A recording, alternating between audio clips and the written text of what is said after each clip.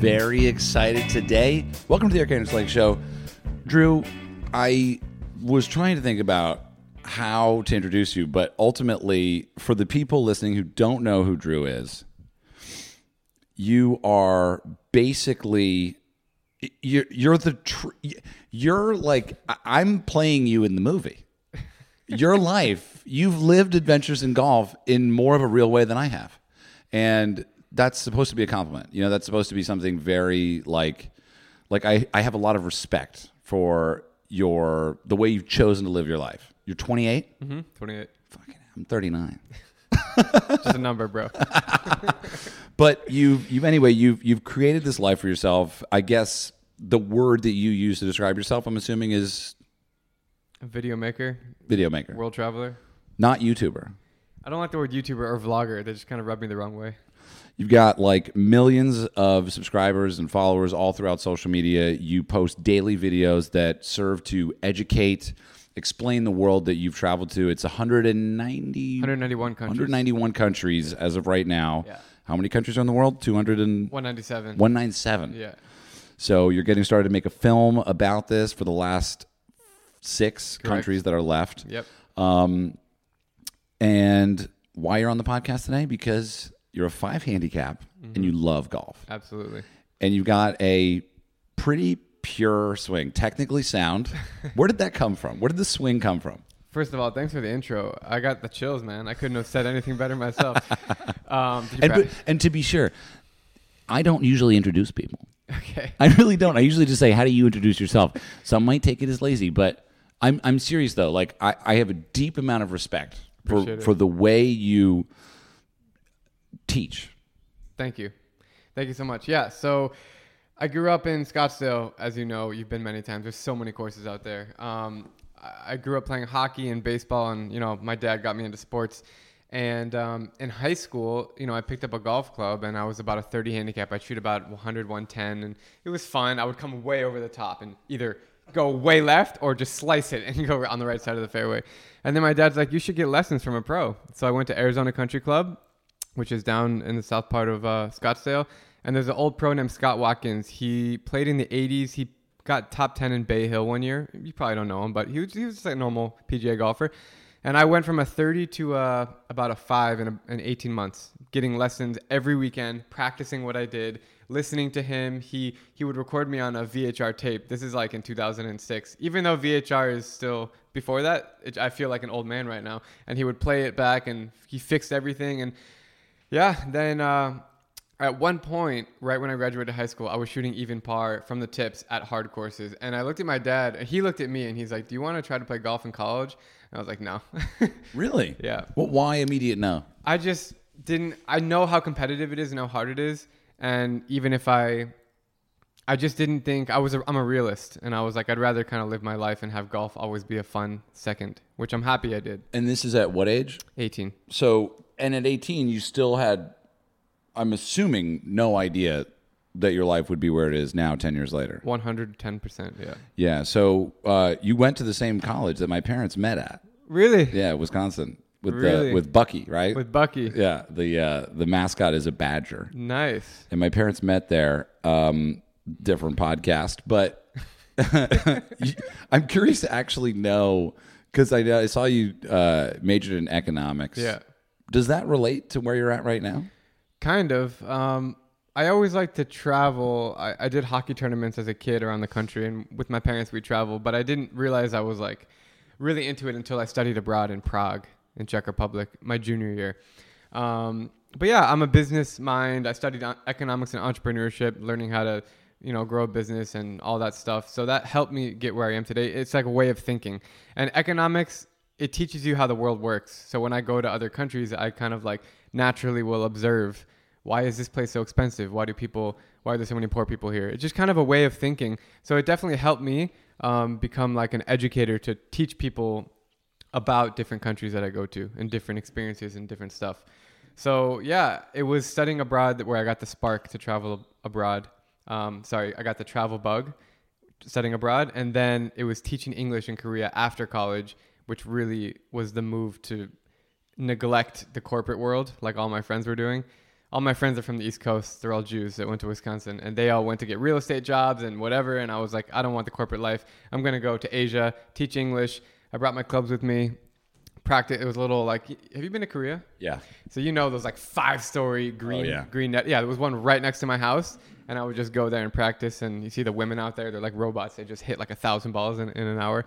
But yeah, it was great. I lived in Korea for 2 years, and then I didn't pick up a video camera until 2 years after I left Korea. So I was just traveling, and then my girlfriend, who's still with me now, she's out here in our place in LA.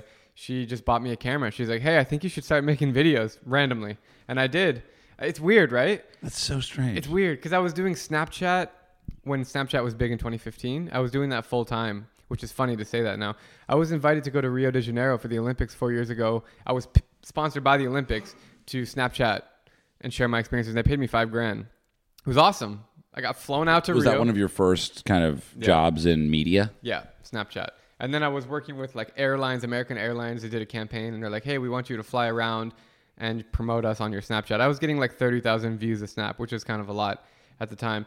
And then it just like I pivoted to video because I realized this is the future. So I went to North Korea 3 years ago, made a video there, got 10 million views, and that was where I was like, done, video every day. Yeah. So the North Korea thing, we gotta break that down. I'm here. Let's talk. My side of it is season 1. We were gonna go to North Korea. There's a golf course there. Oh, yeah. In Pyongyang. Yeah, in Pyongyang. And they have an amateur tournament every year in October, like the 15th and 16th, if I remember correctly. And no travel agents in the United States could help me out. So I called this company in England, and I was like, "Can you get me in and like make it work?" 'Cause I don't know what happens. I'm not a pro traveler. Yeah. I'm a filmmaker. Yeah. And they were like, "Yeah, no problem."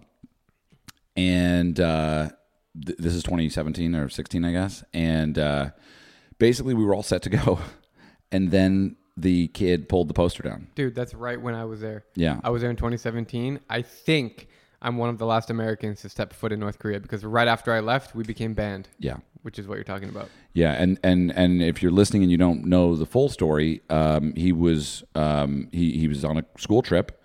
He pulled a poster down. It was no big deal. Mm-hmm. It wasn't some secret poster. Right. He took it, and they caught him, and they put him in captivity, and they released him 6 months ago, 9 months ago. In a coma. He was flown back to the United States in a coma, and then he died 2 days later. In Ohio, in his home. And we presume the suspicion is that he was poisoned upon departing. Yeah, something like that. Because obviously he was put under, I'm sure, some serious, transgression. Anyway, the reason that affected me is because I'm like, I'm the kind of guy that steals a poster. You know what I mean? I am. Yeah, same. So same. But you were already there. I stole a currency note, and they were like, whatever you do, they give you these rules. They're like, you can't take a picture of Kim Jong-un or his family. You have to respect everything. Use 2 hands when you give something. And then they're like, don't steal anything.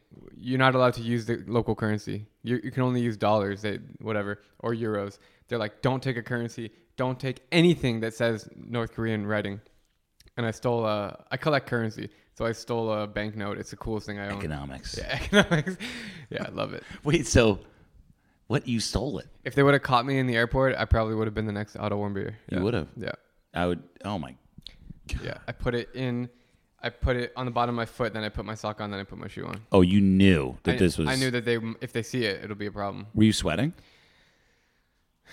Not really. Dude, I'm sweating.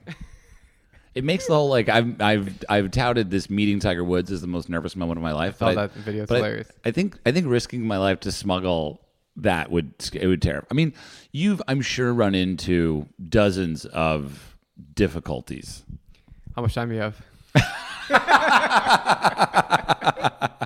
How long is this, an hour podcast? I love this, dude. Yeah. We can break this down. Yeah. See, that's also, it's also like, I feel a kindred spirit with you. Right. It's like, you know what I mean? Because it's like, nobody does this. Nobody goes out there and does this. And to get real binary, how many countries have you played golf in? I play golf in 42 countries. Okay. So if you're listening to the podcast, I want you to pause really quick. Hopefully you're not driving. and I want you to try to think about how many countries you've been to in total. I did it, and it was way less than I thought. I think it was like mid-50s. That's pretty good. Maybe. It's pretty good. For most people. Like, it's top 5%. For sure. Top 1%. 1%, yeah.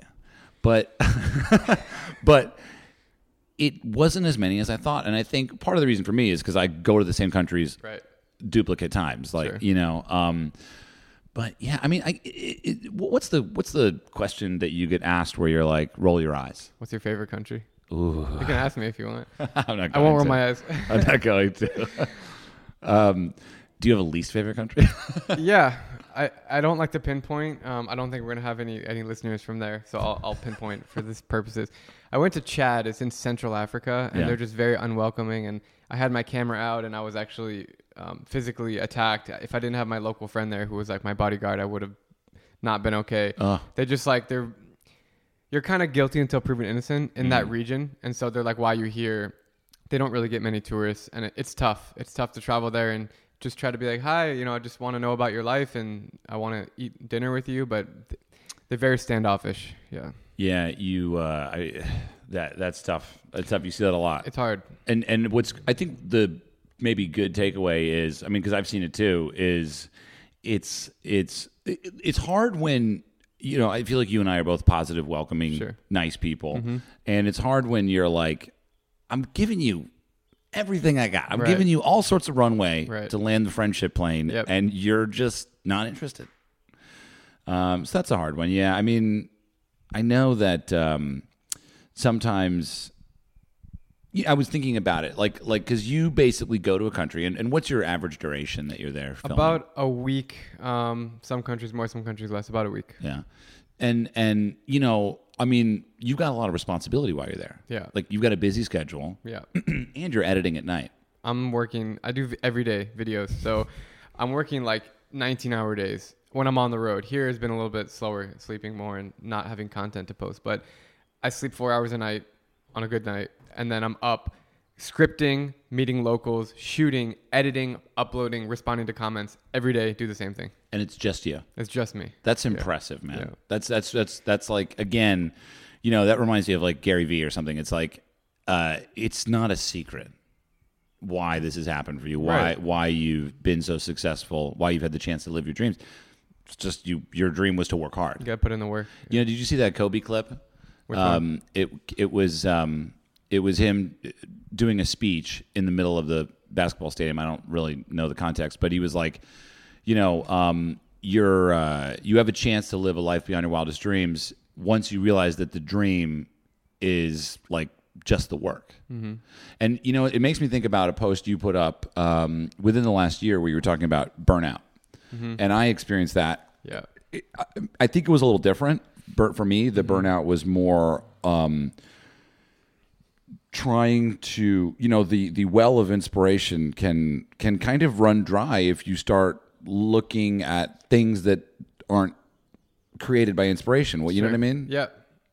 It's tough. I try to find that work-life balance because I'm working so hard and I overwork myself. I know that I overwork myself. It sounds like it. But I'm obsessed with telling the story and I want to tell the story and I'll do whatever I can if I have to sacrifice all my sleep one night just to edit the story because I know that the stories live forever. If I'm only in Sudan for 5 days, I want to tell 5 stories and I can watch those with my grandkids when I'm 60. That's the cool thing about what we do, right?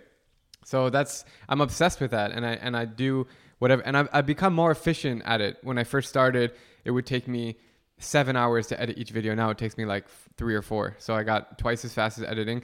I'm really careful when I shoot. I don't shoot stuff that I don't need. I'm like, it's really specific. Here's what I need. Here's part of the story. I script it and I edit it. And before I would just shoot everything. And maybe you might have the same problem when you first started. You would shoot everything, go on your computer and be like, how the hell do I put this into a video? Do you edit?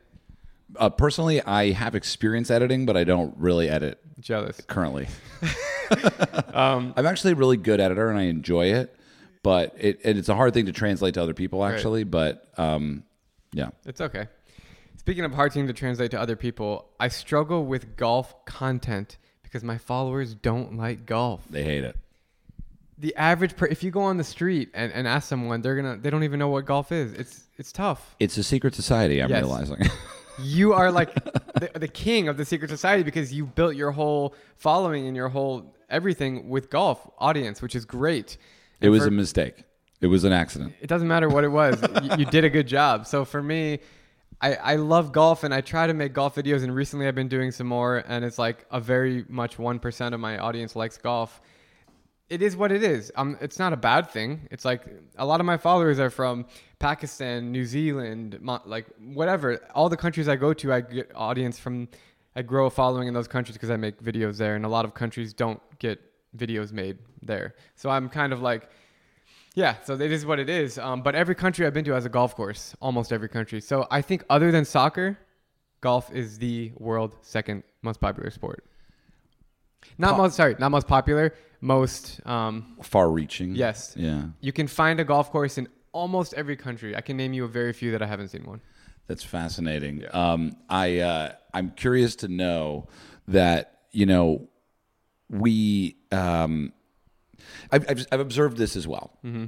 Golf is one of the few games that travels so well. And so why do you think golf travels so well? Why is it in every country in the world?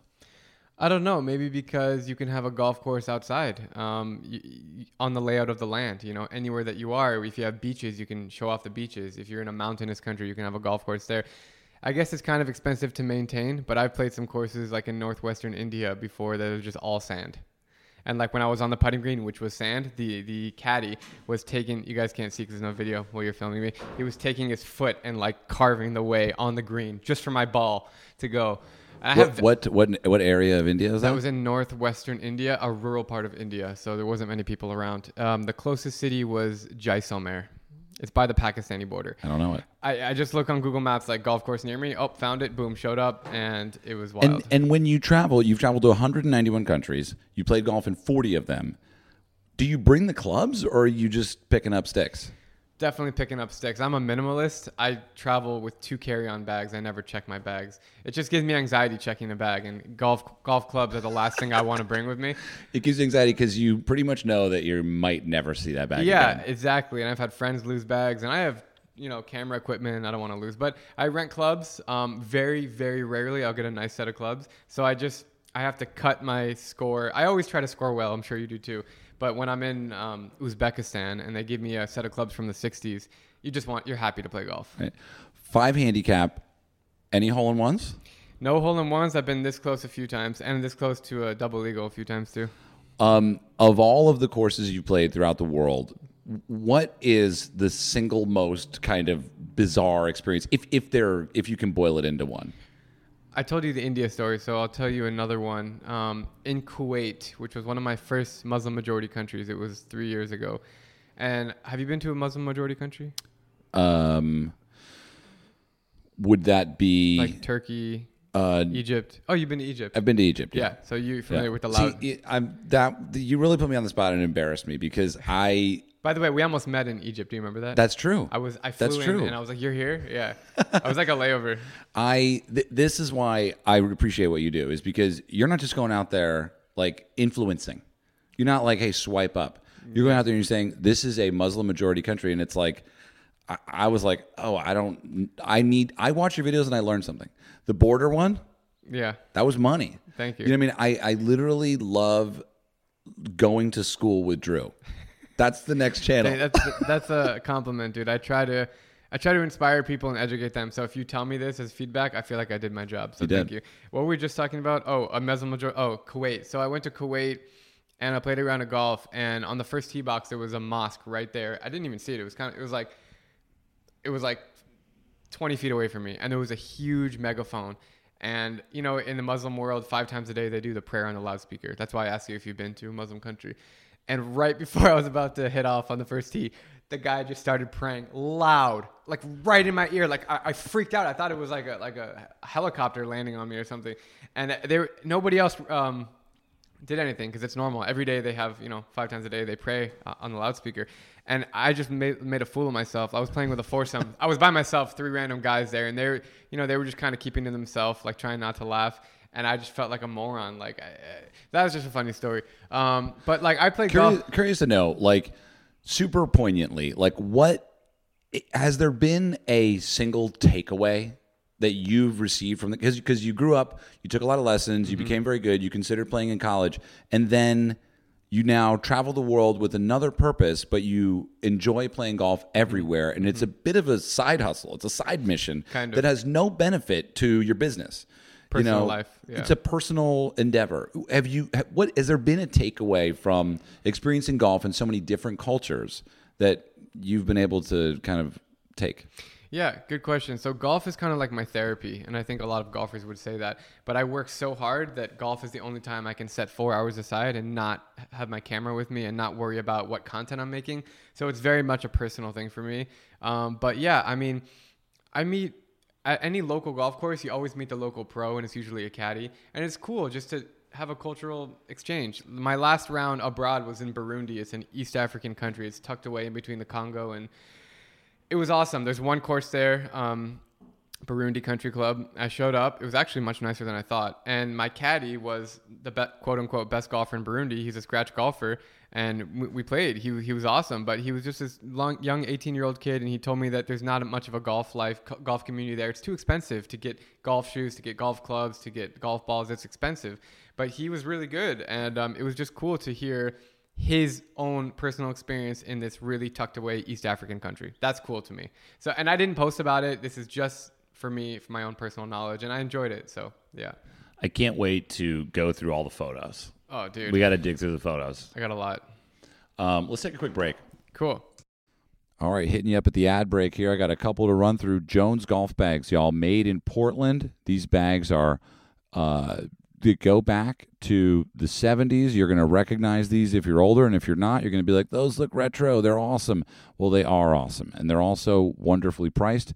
They also have some random golf club bags. We are getting a new bag up and running, so check back on the website for that. We're currently sold out of all the current bags that we have through Jones. But stay tuned. You can sign up for the mailing list at randomgolfclub.com or head over to Jones Golf Bags. Follow them on Instagram, Jones_sports_co. They make the best bags in the biz. They've got dual straps, single straps. They probably have a triple strap. They've got stand bags. One of the best is I like the original bag. I like the Players Series. I also like the Ranger or the Rover. One of the two. Either way, I love that bag. And I love the guys that make up Jones. Very proud to welcome a new sponsor to the Random Golf Club universe. That's Whoop. You may have seen me wearing a, quote, watch on my right wrist. That's not a watch. It's a Whoop strap, WHOOP. And they're offering a discount. I don't quite know what it is. It could be 15%. I don't know. It could be more if you use the code EAL. And my experience with this wonderful device, this wearable technology, is that it helps me get better sleep. It helps me understand the strain that I'm going throughout the day, whether I'm, on the bike, it connects to my Peloton, or whether I'm just walking 18 holes of golf, which, by the way, actually is pretty strenuous. I didn't really realize that's why I need a nap in the middle of the day, folks, if I play a 6 a.m. round.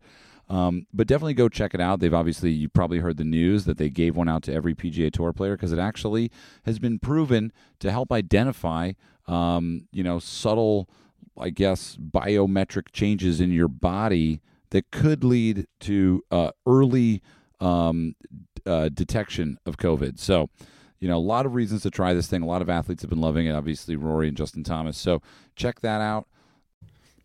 All right, folks. Features. Here's the story. FEETURES. Want to get that out of the way, folks. It's not feature films. It's not, I don't know what else it would be, but it's features. Anyway, here's the deal with the features. I put them on my feet, and I feel pretty much faster. I've done nothing. I've changed nothing. I've actually just put on a pair of socks, and somehow I have obtained higher levels of speed. Anyway, it can make a huge difference. Runners obviously are psycho about sock choices, or so I've been told. I hear it. I hear it in the locker rooms. I hear it around runners and their socks. I mean, it's like, whoa. I mean, it's like a golfer's grip, right? This is a features feet. Boom. Whoa, that just happened. Anyway, these socks keep your feet cool, dry, and blister-free while providing a custom-like fit that won't bunch or slip during the backswing. God, I mean, you know what? That's the last thing I need is something else to blame my bad shot on. Anyway, they've engineered a sock with targeted It's not an IPO. Targeted compression, anatomical design, and moisture wicking material for unsurpassed performance. I actually wear my features on special occasions. I'm kind of like I put the features on for like a night out. I'm like, what? Anyway, I do love them. I do love the way they snuggle my friggles feet. Anyway, you're going to get $10 off your first pair when you use the code ERIK, E-R-I-K, at features.com. That's FEETURES.com. Promo code ERIK for $10 off your first pair. That pair will be guaranteed for life. Guaranteed for life. Features are so durable and long-lasting that if you're unsatisfied at any point, they'll give you a replacement pair, no Q's aid. No questions asked, FYI. Features is a proudly family-owned business down there in North Carolina. We all know that. That's old news. But anyway, check out Hugh and his sons Joe and John and they're working on their mission to create products to help you achieve your personal best, primarily focused on your feet. I was about to say something about and your 10 toes, but honestly, then I was like, maybe you don't have 10 toes, and I was like, I don't want to make anyone feel bad if they only have 9, or maybe you've got 11. This one goes to 11. Anyway, features.com, promo code ERIK. Get your socks. If you don't like them, honestly, that's on you, because they're saying they'll give you as much as you need to like them. And the truth is, I honestly don't know how you wouldn't like these socks. Like I said, I've put them on. I don't see there's a world where you're like, this is not the perfect sock. So, hey, prove me wrong. TaylorMade, folks. TaylorMade is a family and it's a team. They've been so generous with their staff players for the Ace Cam videos for us. And obviously, the Sim Driver has changed my life. I can drive the ball 7,000 yards, and it hits me in the butt. It goes so far. But definitely check out all of the things from TaylorMade. I love those guys. Vice. It's a golf ball. It's got style. It's got class. But even more importantly, it performs as good as the top performing balls for half the price. So check out the Vice commercials. You may have seen those. I don't know if you have. Maybe you haven't. I don't know. We've got a random golf club ball coming out very soon. They're on a truck. I think there's so many balls that they're bringing them in. I don't even know how they bring them in. They're probably not on a plane because it would weigh the plane down. I don't even know.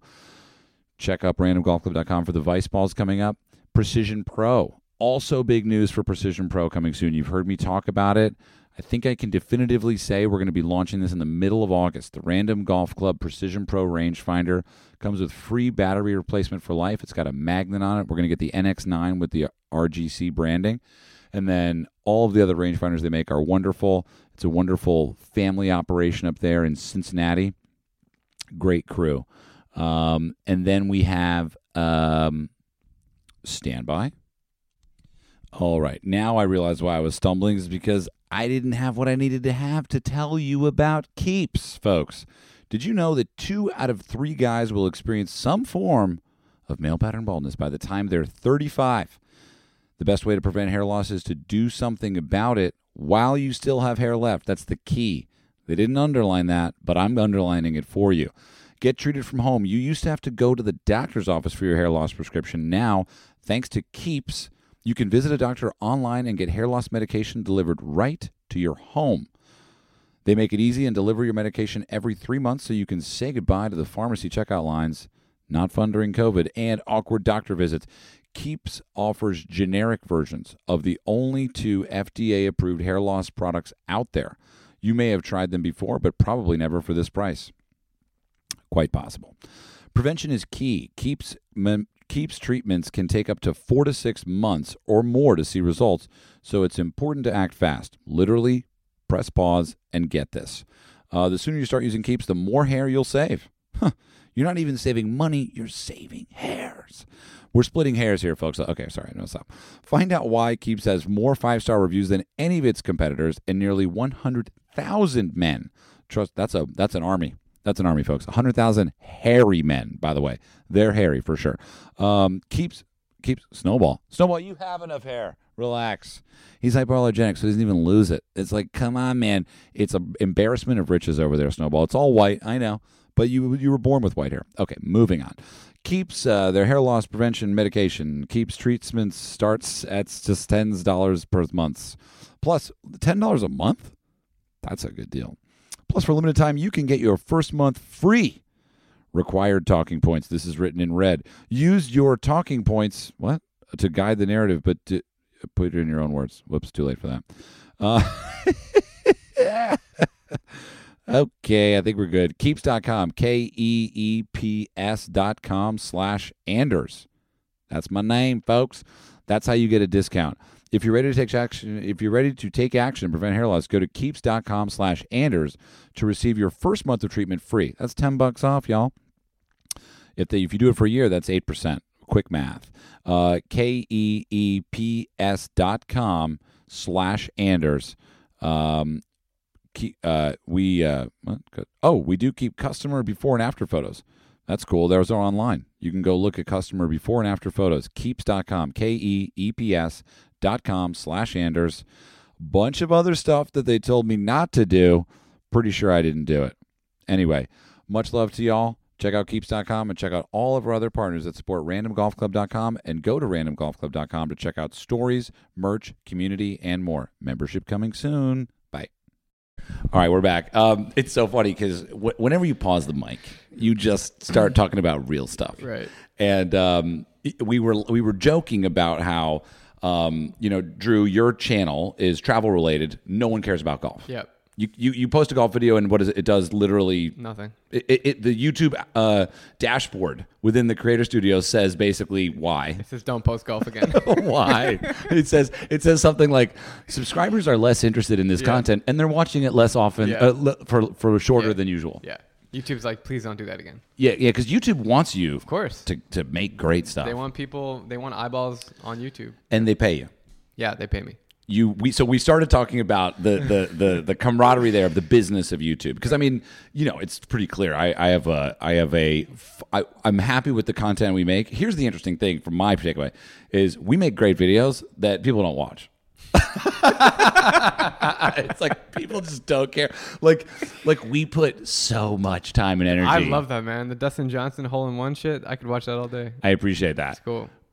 But there's kids out there with cell phones literally not even thinking about it, and they're getting millions of views in the golf world. I don't stress about it too much. I mean, YouTube is one facet of our business, but for you, it's everything. Mm-hmm. Yeah. Tell us about that. First of all, real quick, there are people getting millions of views in golf, you just said? Yeah. Who? Like Shields, GM Golf, Finchy, I mean, Me and My Golf. I mean, they're out there. I've heard of those guys before. I'll have to check them out. Yeah, so it is a real business. It's a real job, and it can be really profitable. So 2 years ago, when I was doing this, 3 years ago, I was doing Snapchat. I would make like a couple grand a month and be really happy. I had a blog too, which was a little bit of advertising and sponsorships. But then, I started posting for the first year on Facebook only. I neglected YouTube. I don't know why. I wish I didn't. I didn't make a dime from Facebook at all because they didn't roll out their revenue stream until about 2 years ago. And they tested it on me. I got an email, hey, we want to have, you're one of the first people we want to have the revenue stream. I was like, sure, you want to pay me for the content I'm already making? Awesome. So, right now, Facebook and YouTube are like a 1-2 punch. One month I'll make more on Facebook, 1 month I'll make more on YouTube. But on YouTube, my best month was like $30,000. Jesus. Yeah. It's crazy because I'm doing this out of pure love and passion, and if I made $1,000 a month, I'd still do it because I love traveling and making stories. And now it's great because now I can sleep in nicer hotels. I can book nicer flights. I don't have to fly on budget airlines. I can fly first class if I want. So it's cool, and I don't have to really stress about money. And it's nice to be rewarded for content that I make. It's awesome.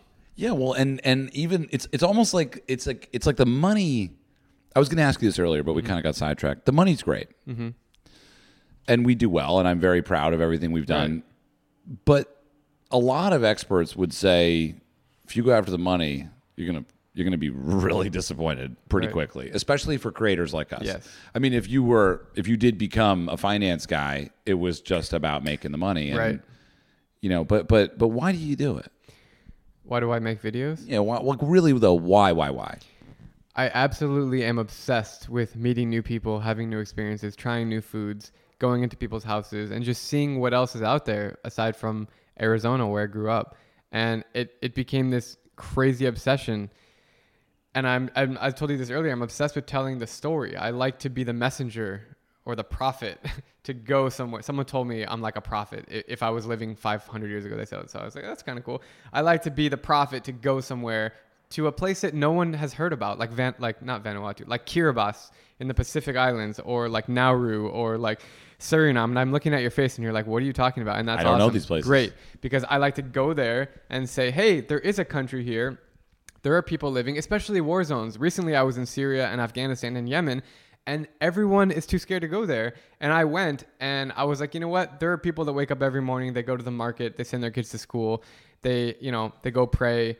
They come home. They love each other. They get married, just like we do. But yes, part of the society is torn from the war, and it's really sad to see. But there's a whole world, which is most people, that are innocent, that are living their life in Somalia. So I like to go there and tell the story of those people. And look, I got chills talking about it because I love it so much. And the money is always secondary. If I'm making, as I said, $2,000 a month or $10,000 a month or $100,000 a month, it's not going to change what I do. And I get a lot of feedback. Like, people are like, "Oh, I love that your video storytelling is always the same since day one." And I pride myself in that. I don't want to all of a sudden make money and then I'm like, "Nah, I don't give a shit about making videos anymore. I'll play golf every day."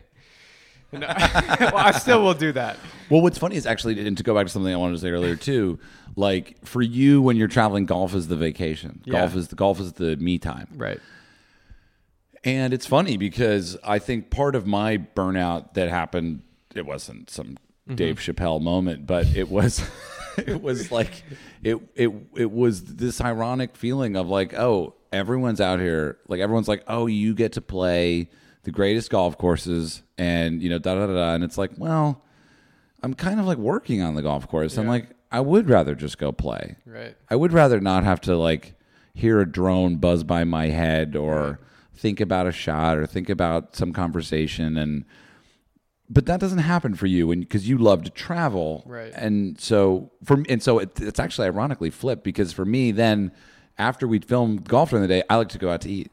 Yeah, I like to go like to a nice place and like talk to people about the place, and sometimes we film that, but for the most part, that's kind of my dessert. Interesting. Yeah, turning the camera off. Right. We do the same thing, but there's many parallels that cross, and then they're different, and then they're the same. Have you noticed that? It's like, I don't know what to say. I mean, I just find happiness on the golf course, and that's the only time in my life. You can ask my friends, my girlfriend, my parents. The only time that I just don't think about creating content. I'm thinking about creating content like right after I'm going home and I have to make a story on this guy, like all day. And then I'll be editing that the rest of the day. So, yeah. There's something really like exciting about that. I don't know. For me, I love, we're about to launch a new website. Mm-hmm. And maybe it'll even be up by the time this podcast's up. You'll know if you heard an ad to go to the website 7 minutes ago. But check the website. But it's going to be, editorialized stories from around the world. I'd like you to write an article. Sure, I'd love to. Yeah, I would be thrilled. Would love to. You've got all these great photos and stories from around the world. If you had to pick an area of the world that you would say, oh, you've got 6 months off, and you love golf, and that's all you want to do for 6 months, where is that in the world? Southeast Asia. And I'm getting excited as I'm sitting up in my seat here.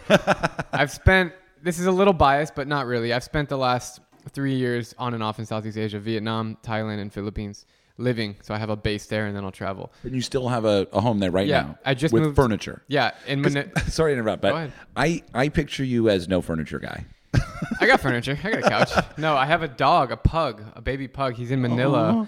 We're flying. He has a passport and an emotional support certificate. So we were supposed to have him here now, but we can't fly back to Manila. My girlfriend and I are stranded here. So she's going to go back to Manila because only Filipinos can go right now as I speak this. So she's going to go bring him back here. We're going to keep both homes here in Manila, LA and Manila, just to have best of both worlds. But Southeast... That's not a common what's it called? Bi-coastal. That's not very common.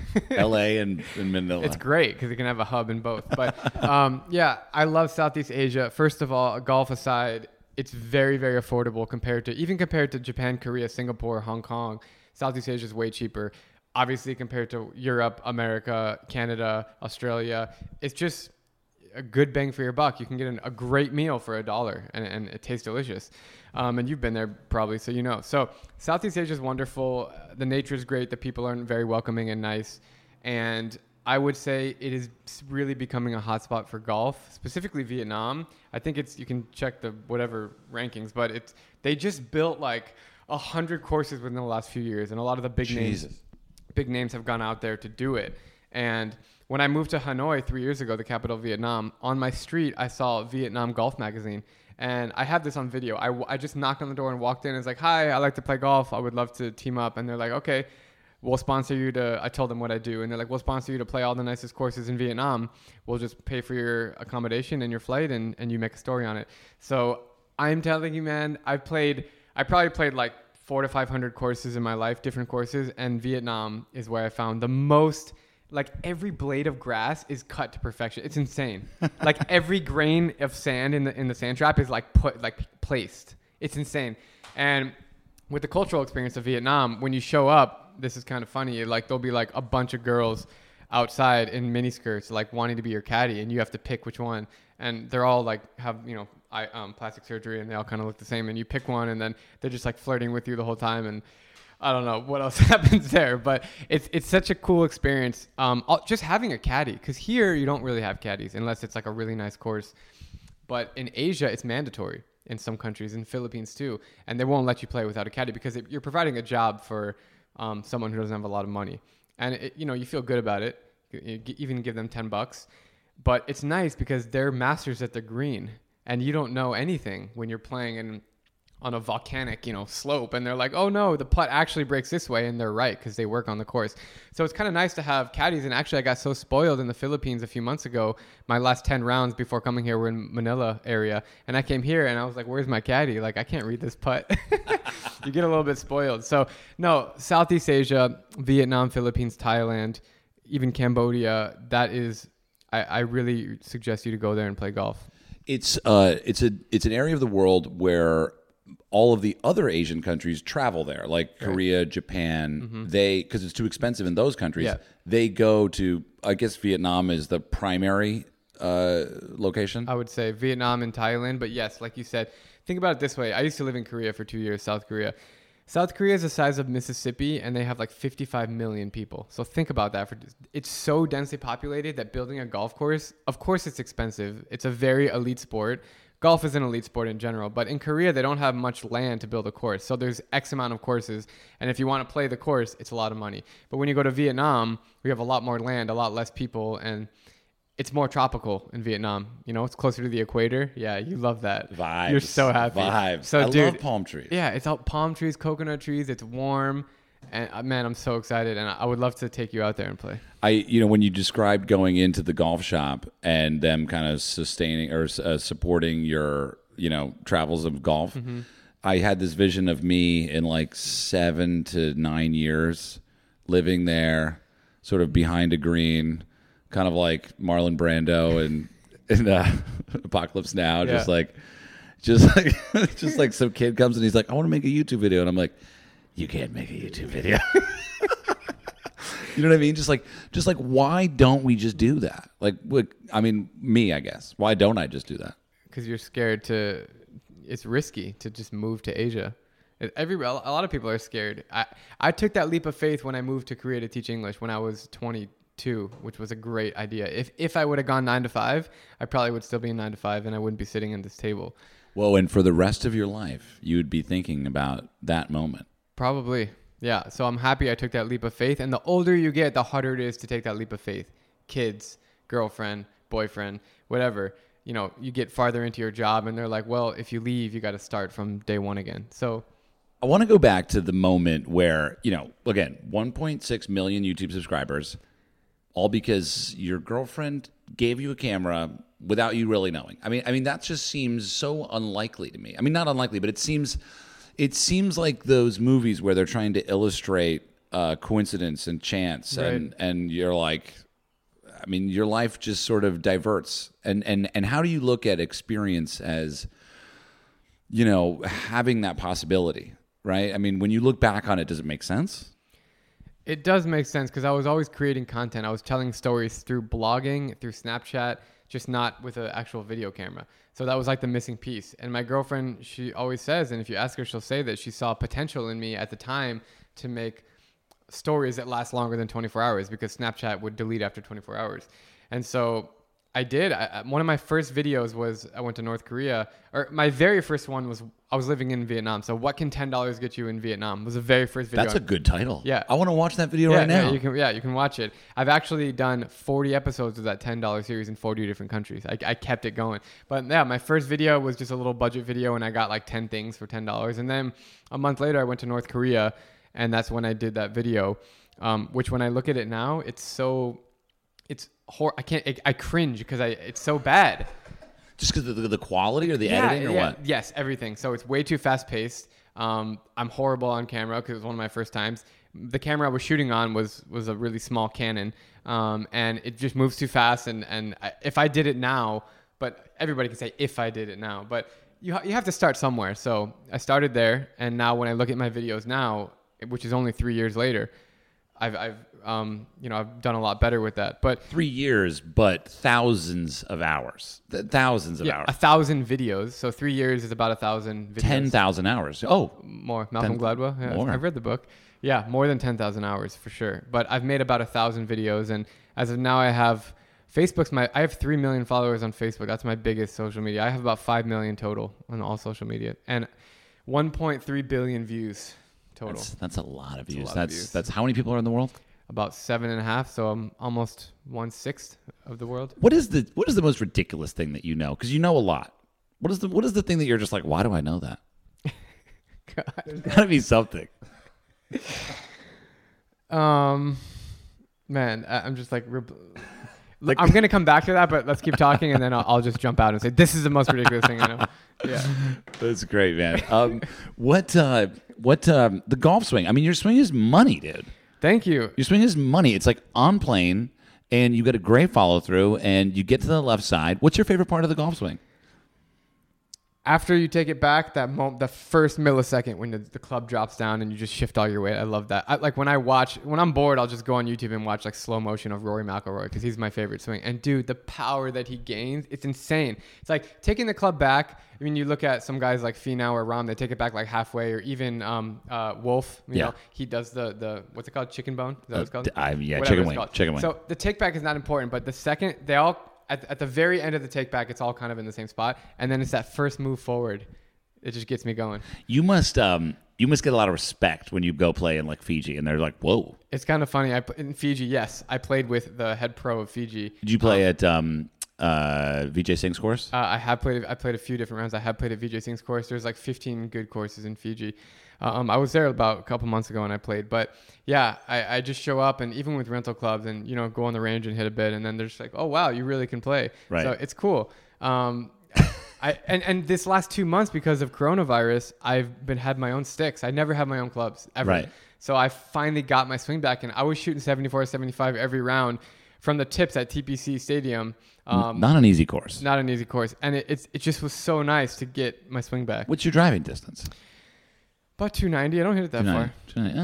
I mean, you have a swing that looks controlled, mature, and dialed. I hit it straight. Yeah. So 290, a lot of people, I mean, I guess that's probably average. No, average is like 300. Oh, no. It's way above average for amateurs. No, but the average, you know how they count the average. They'll count like the average tee shot, I think. So if you tee off with a 5-iron, they'll count that as a driving average on PGA Tour. Oh, yeah. 290 is PGA Tour numbers for like, not like the top 10. Yeah. Right? Maybe 290. Yeah, like, who is it? Like Ches Reavie. Yeah. Like he's like 287. Yeah, you're right. Or whatever it is. As long as I can hit it straight, man, I don't care how long it is. I mean, if I don't hit the green in 2 on a par 5, then I'll still get a birdie. Can you go on a golf trip? like just golf related, Yeah. let's do it. Would you do that? I would 100% do Let's it. do that, dude. Where, when? That'd be fun.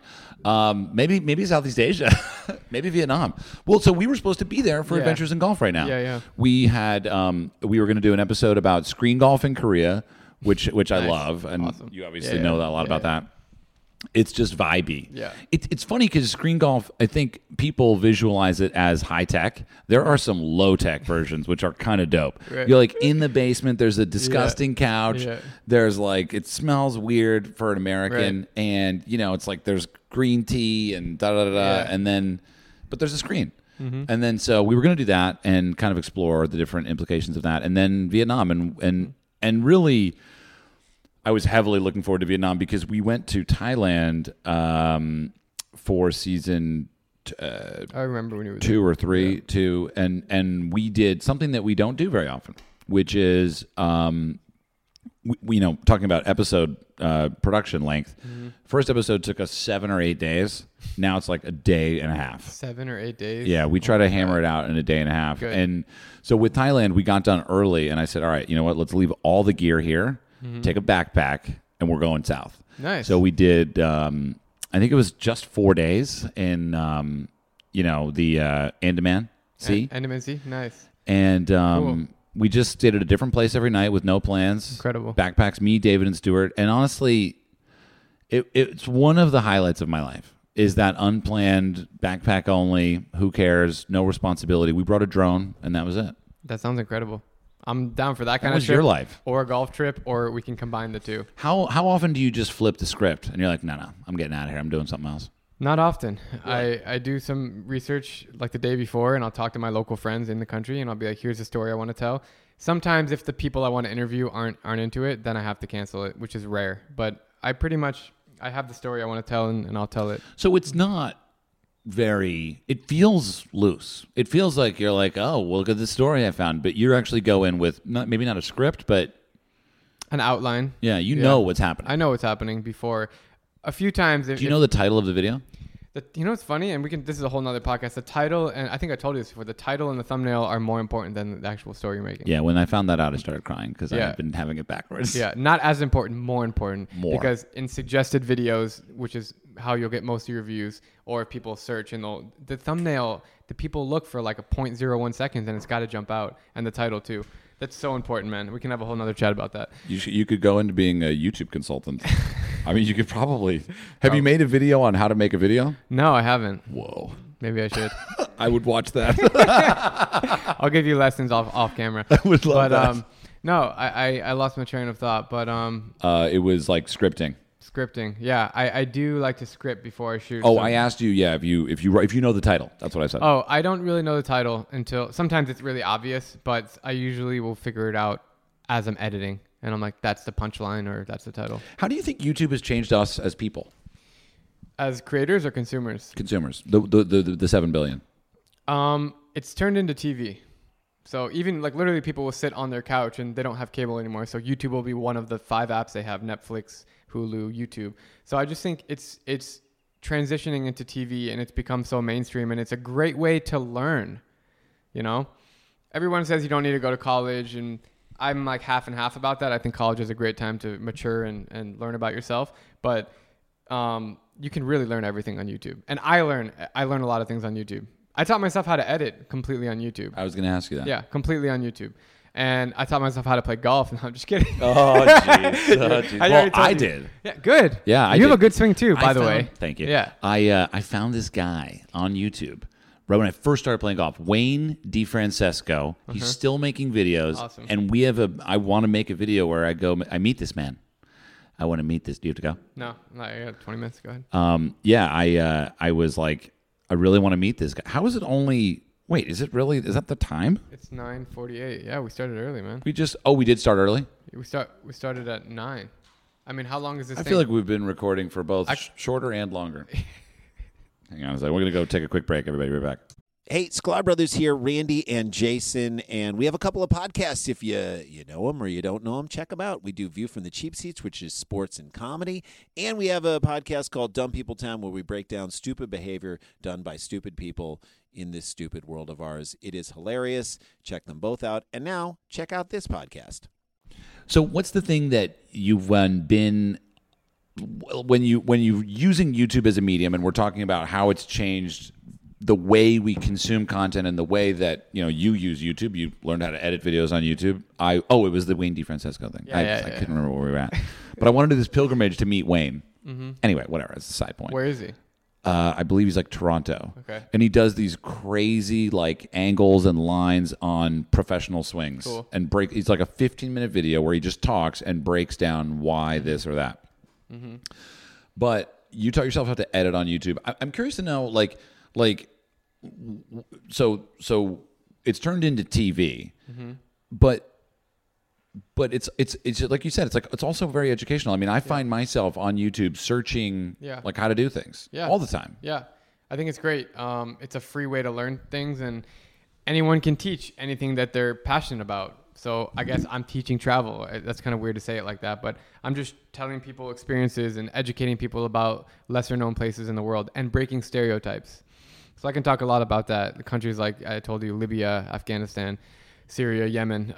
It's great to, like, if it wasn't for YouTube, how would people see these countries? I'm not going to get picked up on CNN about Yemen because that's not their mainstream focus. So YouTube is almost the best and only way for people to learn about certain things, learn about everything, actually.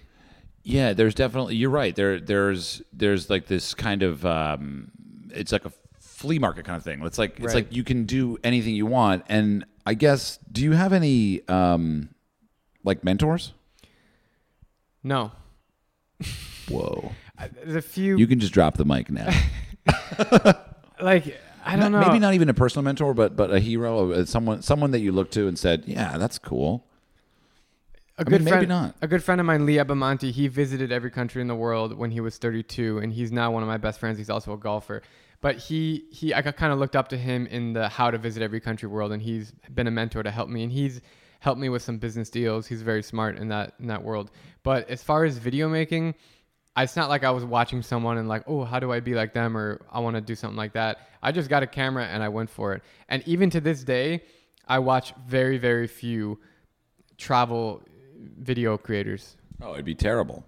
I just like, if I watch their stuff, I feel like I'll either try to be like them or I'll try to do something that they did. It's competitive, whether you admit it or not. You're the other golf YouTubers, you said you do the same thing, so you're essentially competitive with them. Even if you're friendly with them, you're still competitive. So I just try to be unique and try to be myself, and I'll set the trend. If people are watching me, they can copy me, and a lot of people have copied my style of storytelling exactly. It cracks me up. Same subtitles, same color scheme, same way of telling stories. And it used to kind of make me mad, and now I'm like, you know what? I'm happy because I kind of started this way of doing things. Yeah, imitation. Yeah. Best form of flattery. So you have not one, but 2 Guinness Book World Records. Yeah. They're are they big? It's not a big deal to you, or are they? Not really. I always wanted to be in the Guinness Book, so when it happened, it was cool. But it was do you know what a UNESCO site is? You know what that is? I actually don't, and I'm glad you're mentioning it. A UNESCO, UNESCO, a UNESCO World Heritage Site. They're designated sites around the world that are in this like category for natural beauty, for cultural significance. It's a list by the UN. So the Grand Canyon would be one for nature. I don't know. There's 1,000 of them in the world, about 1,000. So I visited the most UNESCO sites in 24 hours across Germany and Holland. I visited 12 sites, and it was just like the Berlin Wall would be one. The canals of Amsterdam is another one. So I don't know. If you look it up, you'll see all the list of stuff. But it was crazy. Me and my Spanish friend did it. We didn't sleep. And then it's funny. The end of that story is I'm a diehard Chicago sports fan. My dad's from Chicago. I'm a huge Cubs fan since birth. And right when I finished that Guinness World Record, like I finished and then I walked into a bar in Amsterdam and it was Game 7 of the World Series. Whoa. And so I did. The one with the rain delay? Yeah, the one right away. My and the game it started at 4 a.m. because here it started at 6 p.m. and so in Amsterdam it was 4 p.m. 4 a.m. and I begged them to keep the bar open because there was no place to watch. I was by myself. I had just finished the world record, so I hadn't slept for 24 hours. And I watched. I told them I'll drink as much as you want to keep the bar open. So I kept drinking beer by myself. And I was just crying when the Cubs won the World Series. So I was like, I just got a Guinness World Record and the Cubs won the World Series. How crazy is that? Dude, that is Insane. one of the most amazing sporting events I've ever seen. Amazing. Amazing. I can't even believe the Cubs Do you won the remember World Series. they were down Yeah. 3 Yes. in game 5. Yep. And then they won 5, 6, and 7. Yes. I remember every pitch. Yes, game 6 was 3-3. Yep. You remember that? Good. It's unbelievable. Insane. I'm a huge baseball fan. you are? Cool. Oh, I love baseball. What's your I team? love it. Who's your team? 86 Mets. 86 Mets. Since then, I've kind of, 86. Man. Gary Carter, Darryl Strawberry. You were like 5 years old when that happened. Yep, I was exactly 5. Yeah, and it was just we were all friends, in my head, and I loved it. I played catcher as a kid. Nice. What about? Did you play baseball? Yeah, shortstop. Shortstop. Yeah. Oh, shortstop was always the cool guy. Seriously, I was always like, fuck shortstop. It's like shortstop is like that's the only name of a position on the baseball field that's kind of cool. I agree. Everyone else, pitcher. Yeah. It's Outfielder. pitcher. You're just probably super egotistical. First base, you're just kind of interested in yourself, but you're mostly just tall. You're kind of a dipshit too. Yeah. Anybody in the outfield, it's like Yeah. you probably weren't even picked. There just wasn't enough people. Third base, second base, probably good buddies. Yeah. Yeah. Javi Baez, second base. Yeah. That's pretty cool. Tell me what the catcher's like. I've done really cool baseball stories in Cuba and Dominican Republic recently. In Dominican Republic, like 3 months ago. And I got access to the Arizona Diamondbacks training facility. And every team has one in the DR. You might know that. And then you go there, and it's like they're recruiting. It's for all of Latin America. So Venezuela, Panama. Oh, they all go to the They Dominican. all go to the Dominican Republic, and they're sponsored by the organization. So the D-backs prospects would say, oh, this guy in Venezuela, he's really good. We're flying him to the facility. They live in-house, and they have a beautiful baseball diamond that they practice. I'll send you the video I did. And it was so cool. This kid was 18 years old. His name is Alvin Guzman. He signed a $2 million. He got $2 million signing bonus in his pocket. He comes from a very poor family in the DR, and here he's got $2 million, and he's like a top 10 prospect for next year in baseball. That's insane. I was sitting there talking to him. Actually, he plays center field. He's the fastest guy out there. And I was filming him with a GoPro, and I was chasing. The coach was hitting fly balls, and I was behind him in center field and chasing him. He was like, they were purposely making him try to dive and catch it. So they hit it to like left center, and I'm chasing him with my camera, and he's like 10 times faster than me. But it's just like incredible how good these guys are. But I love baseball, man. I could talk about it all day. Yeah. What a cool experience to watch the World Series like that. Did you watch the Open with Phil and Henrik? Yes. That was an incredible. Those 2 moments for me in sport were incredible. Real quick on that, on golf moments. When Tiger won the Masters, this is a good story. Me and my dad are sports nuts, so we, calling each other everything. I was in Iraq. Oh, wow. At the airport, about to board my flight. When Tiger was on hole number 15, I arrived at the airport. Luckily, they had Wi-Fi. I had my computer. I know some hacking, streaming websites where you can just like watch live sports anytime, anywhere. So I put on the tournament, and they call Tiger's on. He just finished 17. Okay. And they call my boarding flight, and they're time to board. And I was like, Dad, I'm going to miss the flight. I need to see if Tiger's going to win the Masters.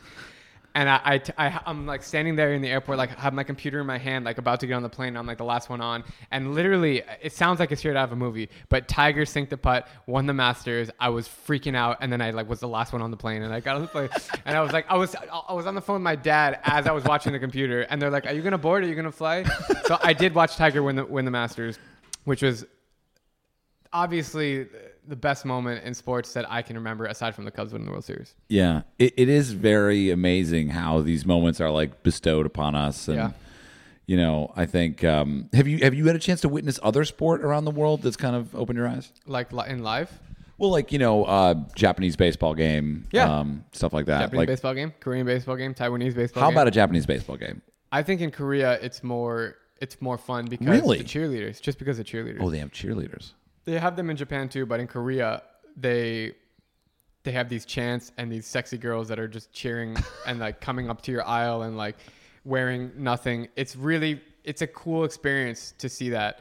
Not just the girls. It's like the atmosphere of being in Korea at a baseball game. Japan's is very similar. But yeah, I've been to a cricket match in India versus Pakistan. Oh, wow. And those guys go crazy about cricket. How many people are in the stands for that? India's big. So it's got to be like...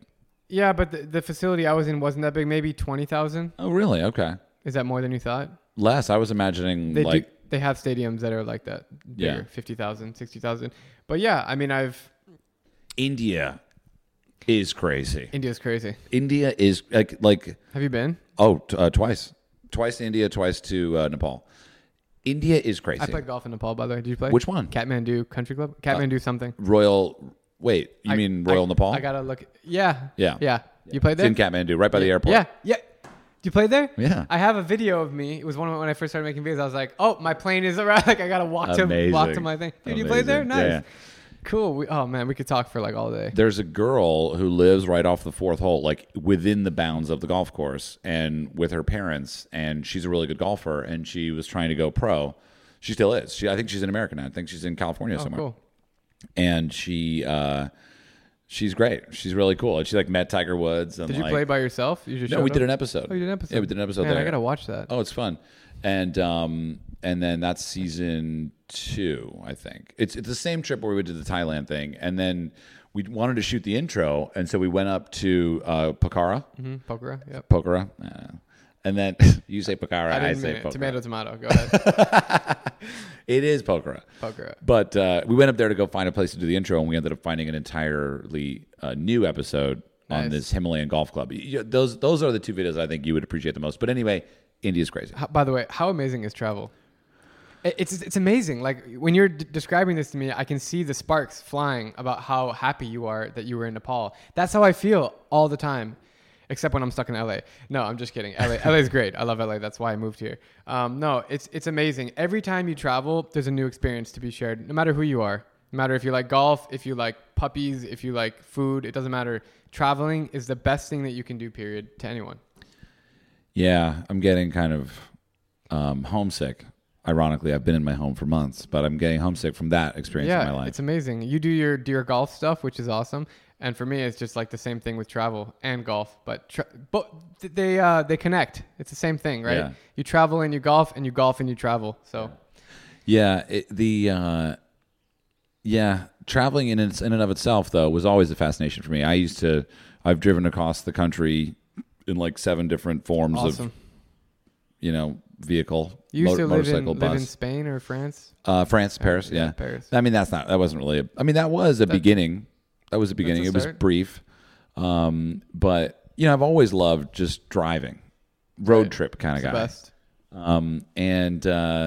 Anyway, yeah, the travel. You really hit it on the head there, though. It's like there's very few ways that we as humans can teach ourselves how to see something new. Teach ourselves how to ask questions. Right. And travel is an immersive way of doing that. It's like osmosis. It's like you get hit on the head and it's like, boom, you're curious. Yeah. Boom, you want this. And, that's if you do it right and it starts to flow. Yeah. You can watch as many documentaries as you want or read as many books, but when you're actually in the place, you learn so much more. I'm not a history guy. I don't really know much about it, but when you're sitting at the pyramids of Giza and you have a tour guide, history becomes the most amazing thing in the world. Yeah. Right? And if you're sitting in your house, it's hard to have those experiences. Yeah.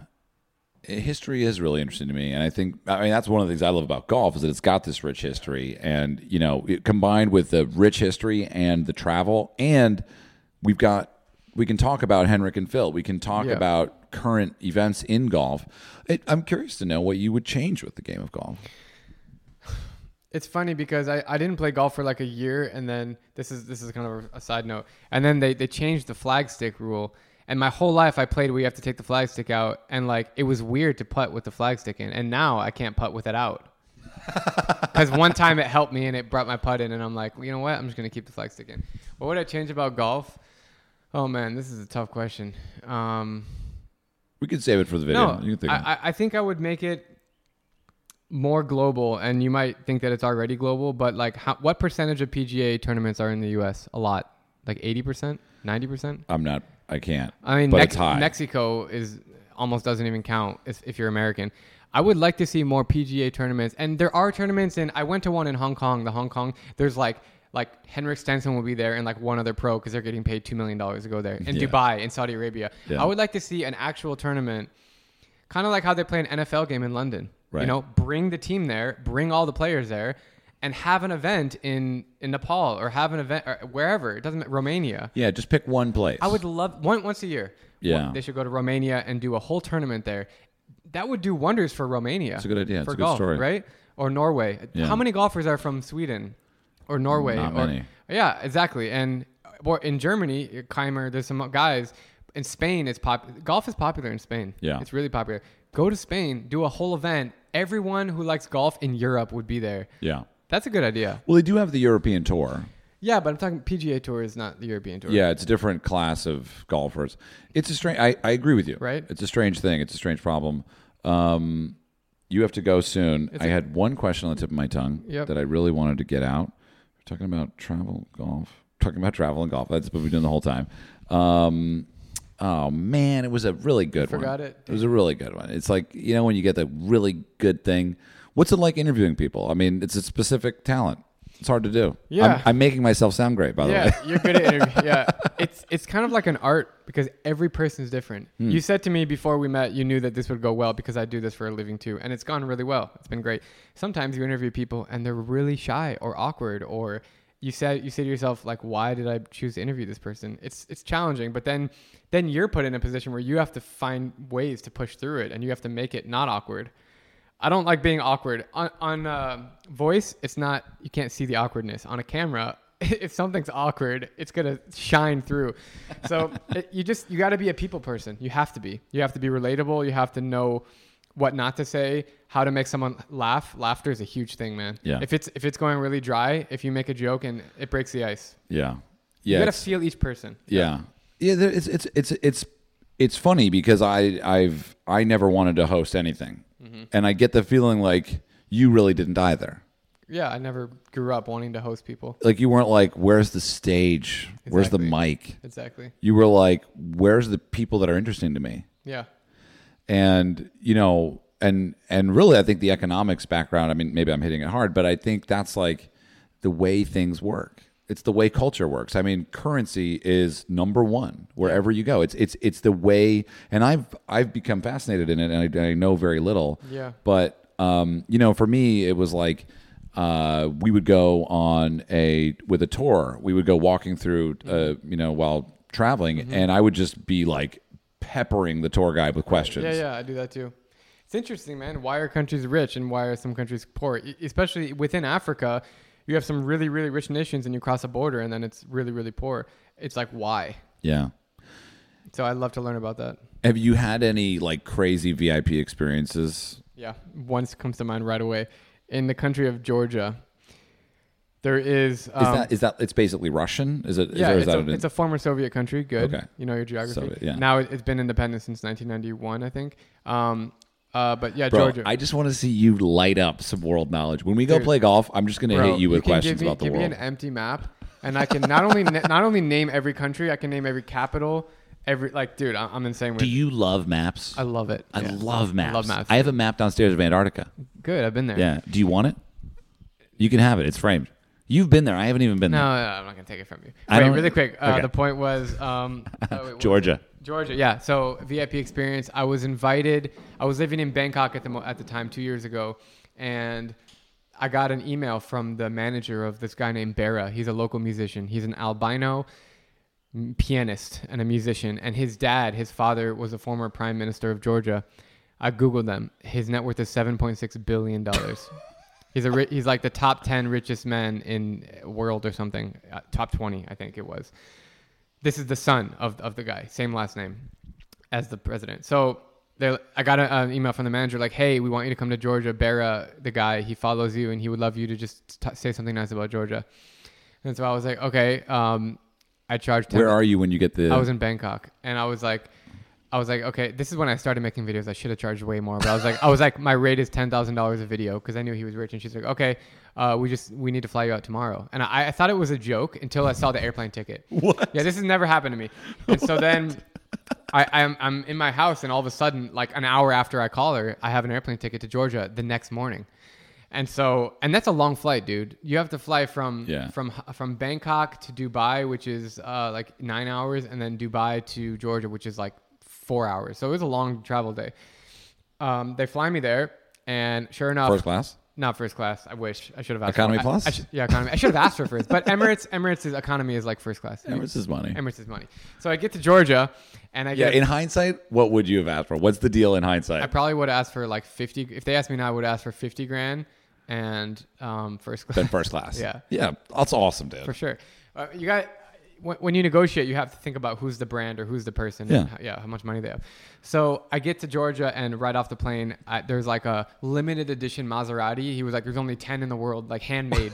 So they pick me up to my plane. The plane arrives, and the Maserati comes to the plane. Oh. And they take me through through this like VIP. They didn't even stamp my passport. What? I don't know how. Like this guy's has more power, more authority than the government.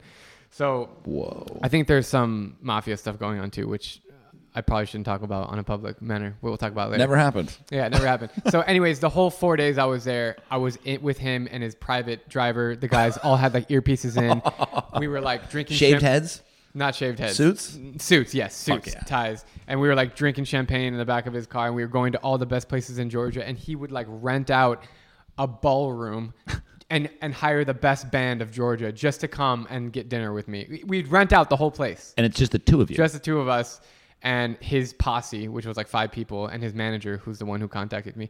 I don't know. I'm still friends with him to this day. This guy, he's pretty famous in Georgia. He's friends with like Justin Bieber. He did a song with P. Diddy. He's like, you can look him up. But So when you would walk around, people would be like, dude, oh my God. insane. I have What's his name? Bera Ivanovic. He's got 30 million views on his videos. That's music videos. dope. Yeah. So we're walking around, and the second we'd step out of his Maserati, the doors would go up, and it would be like he's like Justin Bieber famous. If Justin Bieber walked into Target, how people would react is the way they reacted. World to him. stops. Insane. It was so cool, man. I love that, Yeah. dude. That's and you documented all that, I have videos of everything, man. and it's all on your YouTube. It's on my YouTube. The coolest thing about what I do, and I'm happy to say that my whole life is documented. And so anytime I just want to be like, oh, I want to relive that moment in Nepal playing golf, which it's funny. I have YouTube open. I'm going to really quickly show you when I played that course in Nepal because I have it on video. All right, we're gonna watch this video. Everyone, go check out Drew Binsky on YouTube, Instagram, Facebook, Snapchat. Still, I don't do Snapchat anymore. fuck It's Snapchat. mostly Instagram, YouTube, and Facebook. and Drew Binsky, obviously Binsky, not your birth name. It was a nickname. Why? What does it mean? My real name's Goldberg, super Jewish. I try to hide that for obvious reasons when I'm in some countries, but Binsky's a nickname my dad gave me as a kid, and it just stuck. My high school friends called me Binsky, and I just made it my Facebook name. It has no origin. It's It just a doesn't mean nickname. anything. He won't even tell me what it means. Full nickname. Full nickname. He won't tell you. He's like, why am I called Binsky? He's like, I don't know. I just called you Binsky when you were born. It's like a nickname. What does your dad do? He does sales. He's part ownership of an insurance company in Arizona. Okay. Yeah. What does he think of your job? He's very supportive now. It was kind of hard to convince my mom and my dad. Of course, the older generation, they don't get it. Yeah. And now they're my number one fan, so it's cool. That's great, man. They must be really proud of you. Yeah, and speaking of golf and me and my dad, I took him to Ireland and Scotland last year to play 7 rounds in 7 days. He's So you have gone on a golf trip. That's great. Yeah. Oh, you asked me. Yeah, I have gone on a golf trip. Yeah. I played a bunch of awesome tracks up there. Have you been up there?